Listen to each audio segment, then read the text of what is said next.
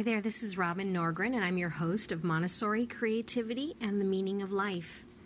You can find the work that I do on the links that I have over on my Instagram account under @Robin_Norgren or @UBU for Life. I'd like to start with a segment from a book called The Enchanted Hour by Megan Cox Gurdon. In 2015, a British political philosopher named Adam Swift infuriated parents across the English-speaking world by suggesting that people who read aloud to their children ought to reflect on the way they are, quote, unfairly disadvantaging, unquote, other people's children. It was a puckish way of framing an uncomfortable truth, and, the internet being what it is, irate correspondents deluged the University of Warwick professor with hate mail. Most of Swift's critics didn't take the trouble to read his original interview with the Australian Broadcasting Corporation, so they missed his most extraordinary assertion. Evidence shows, Swift has said, that the difference between children who get bedtime stories and those who don't, the difference in their life chances, is bigger than the difference between those who get elite private schooling and those who don't. Swift was using the phrase bedtime stories the way others use goodnight moon time, as academic shorthand for myriad informal behaviors that include reading aloud, such as the talk at the table, the family culture, the parenting styles, the inculcation of attitudes and values, as he put it. Harvard political scientist Robert Putnam makes a similar case, calling goodnight moon time one of the most significant indicators of a child's academic prospects. In his book Our Kids, Putnam cites the work of Jane Waldfogle and Elizabeth Washbrook when he writes that differences in parenting, especially maternal sensitivity and nurturing, but also provision of books, library visits, and the like, is the single most important factor explaining differences in school readiness between rich kids and poor kids, as measured by literacy, mathematics, and language test scores at age 4. Human development is cumulative. Each experience and each skill a person acquires informs the next. When it comes to reading aloud in childhood, the repercussions don't stop when kids get to school, or even when they reach adolescence. The ripples spread outward and onward into adulthood. This is true in a positive way when children are read to, and it's true in a lamentable one when they go without. A 2012 study found that children who enter kindergarten having had little or no goodnight moon time tend to lag other children by 12 to 14 months in their language and pre-reading skills. Once at school, these children are just as likely as their peers to relish the fun and stimulation of story time, with the rhymes and humor and adventures and illustrations and all the rest of it. Yet in their innocence, they stand separated by the unforgiving math of a phenomenon called the word gap. A landmark study in the early 1990s uncovered stark differences in the number of words that children hear or do not hear, depending on how they're raised. A gap of 30 million words by age 3.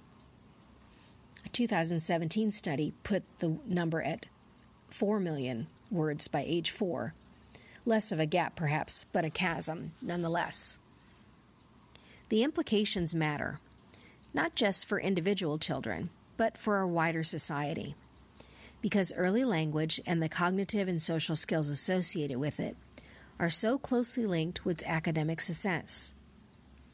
Recent inquiry has laid bare what might seem a counterintuitive link between the skills that children need to do well in English and the skills they need to do well in math. These two classroom subjects might seem on the surface to have little in common, but they have critical hidden points of connection. When children struggle, with math in middle school and early high school years, it turns out that the difficulty often lies less with numbers and numeracy than with words and reading. According to Dr. Cadis Kendall, president and co-founder of Read Aloud, 15 minutes, a national campaign to persuade parents to read daily to their children, if you can't do 5th grade reading problems, which are the first really analytical math problems that you encounter, if you can't process complex sentences, it is very hard to progress even into equation math and formula math because you've missed this whole analytical process in the 5th grade. So when you think of how many kids aren't proficient or reading ready in the 4th grade, it means that as a country we have immediately lost almost half of our potential science, technology, engineering, and mathematics workforce. It's frightening. As CEO of a clinical research organization, Kendall experienced firsthand the difficulty in finding qualified young graduates to conduct lab work. It's like 45% of kids are not proficient, she said. They may be able to read, but they're not proficient enough to do sophisticated analytical reading. The numbers may be worse than Kendall thinks. A 2015 report found that 64% of U.S. 4th graders didn't meet the standards for proficient reading. If a 4th grader can't read well today, it means he wasn't up to snuff last year either, nor probably the year before when he was in 2nd grade. The line of data and reasoning snakes backward through the elementary school grades, back through kindergarten and nursery school, back to a child's earliest years. That precious early time is the starting place for academic deficits that may not become an obvious problem until high school. Something like 20%, a fifth of American teenagers leave high school functionally illiterate, meaning that they do not read or write well enough to navigate the working world. It is an awful way to start adult life. 85% of kids who get into trouble with the law have poor literacy skills. 70% of prisoners in state and federal institutions are in the same predicament, as are 43% of people living in poverty. It's grim stuff. In this context, reading aloud to children becomes much more than a source of emotional and intellectual nourishment, though it is, more even than a developmental issue. Imagine how the world would look if every child had stories read aloud every night. As the picture book creator and read aloud advocate Rosemary Wells says, we could narrow the achievement gap without spending another dime.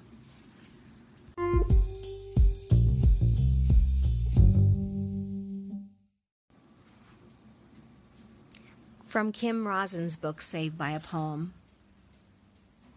At times it is not for comfort or support or even affirmation that I'm drawn to a poem. Instead, it is for a stretch. A poem can summon me to an edge that scares me, but one I know I need to face. Sometimes it is the tone of the poem that stretches me beyond my comfort zone. The brashness of D.H. Lawrence's wild imagination, for instance. Would you like to throw a stone at me? Here, take all that's left of my peach. Or Anna Swer's unabashed wonder and sexuality. I make love with my dear as if I were dying. Or the poem might ask me to open myself to the pain of those suffering, unbearable circumstances, as do Anna Akhmaltova's epilogue about the Stalinist terror in Leningrad. There I learned how faces fall apart, and The Memory of Her Face by Eve Ensler. When she woke up, her face was on fire, about a woman in the midst of the Iraq War. Each of these poems calls me into communion with people around the world and across time. I am invited into the inner life of someone I took to be a stranger and am shocked to find myself utterly connected. Either I can gratefully bow to the welcome disorientation and move on to the next page in the book, or the next moment of my day. Or I can choose to take this poem deeper into my life. When you decide to develop an ongoing relationship with such a poem, to read it deeply and frequently, to discover its layers of meaning and music, to allow it to guide you and teach you, perhaps even to learn it by heart, you are consciously inviting that poem to stretch you beyond yourself. I think of this as the yoga of poetry. While the word yoga has become associated with certain physical practices, usually designed to strengthen and open the body, the original Sanskrit word has a much vaster meaning. B.K.S. Iyengar defines it in this way. The word yoga is derived from the Sanskrit root meaning to bind, join, attach, and yoke, to direct and concentrate one's attention on, to use and apply. It also means union or communion. It is the true union of our will with the will of God. This yoking of your personal will to something greater can take you beyond your normal edges, whether by way of a yoga asana, a physical pose that stretches and strengthens your body, or by way of contemplative practices that stretch and strengthen your powers of attention and insight. When I take a good yoga class, the teacher will guide me into physical positions that are sometimes extremely difficult to hold. Yet if I can surrender into and through the discomfort, eventually a vibrancy will come into the stretch, and I will find myself at home far beyond the boundary of what I thought was possible for my body to do. To me, this ease and the mental opening that invariably comes with it are intriguing. It seems that shaping my will and body to a pose that yogis have practiced for centuries sometimes opens a door between the worlds so that a flood of consciousness passed down through the ages pours into my cells. This can happen with a poem. If you consciously choose one that you know will take you beyond your comfort zone, the yoga of joining your consciousness to the consciousness inherent in the words can stretch you from the inside out. A poem is a physical event. It enters your body as well as your mind. It affects your lungs, your pulse, and the tones and textures of your voice.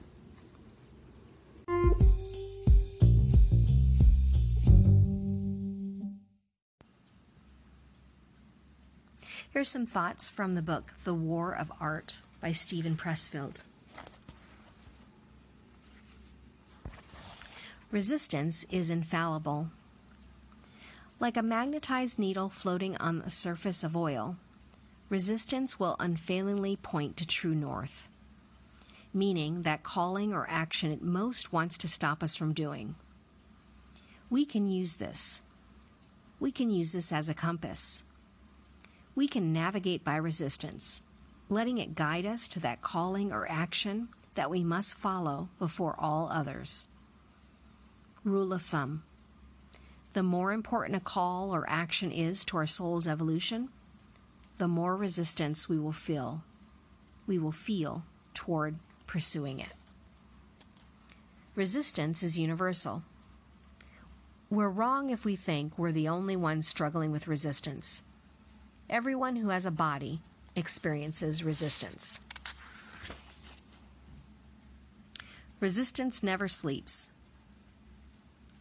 Henry Fonda was still throwing up before each stage performance, even when he was 75. In other words, fear doesn't go away. The warrior and the artist live by the same code of necessity, which dictates that the battle must be fought anew every day. Resistance plays for keeps. Resistance's goal is not to wound or disable. Resistance aims to kill.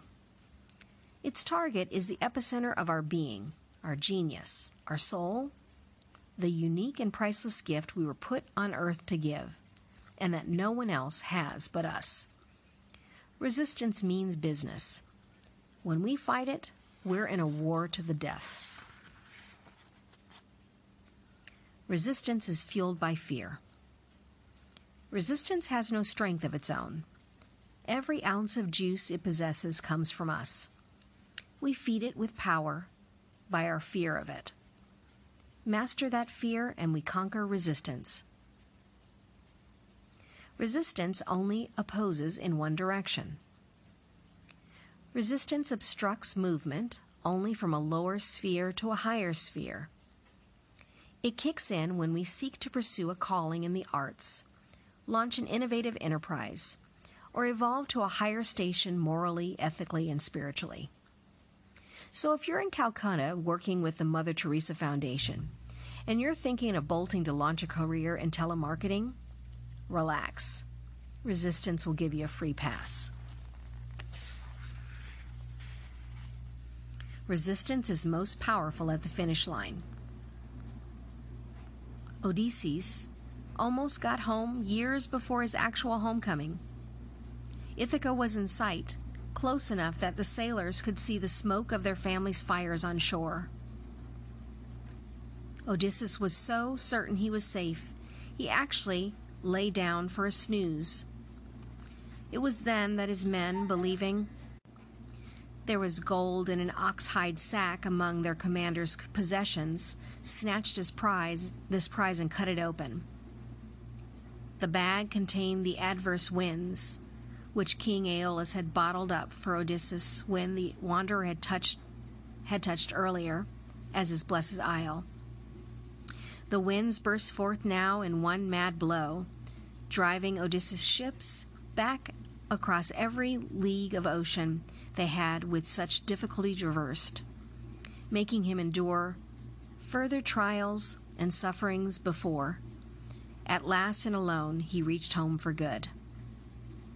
The danger is greatest when the finish line is in sight. At this point, resistance knows we're about to beat it. It hits the panic button. It marshals one last assault and slams us with everything it's got. The professional must be alert for this counterattack. Be wary at the end. Don't open that bag of wind.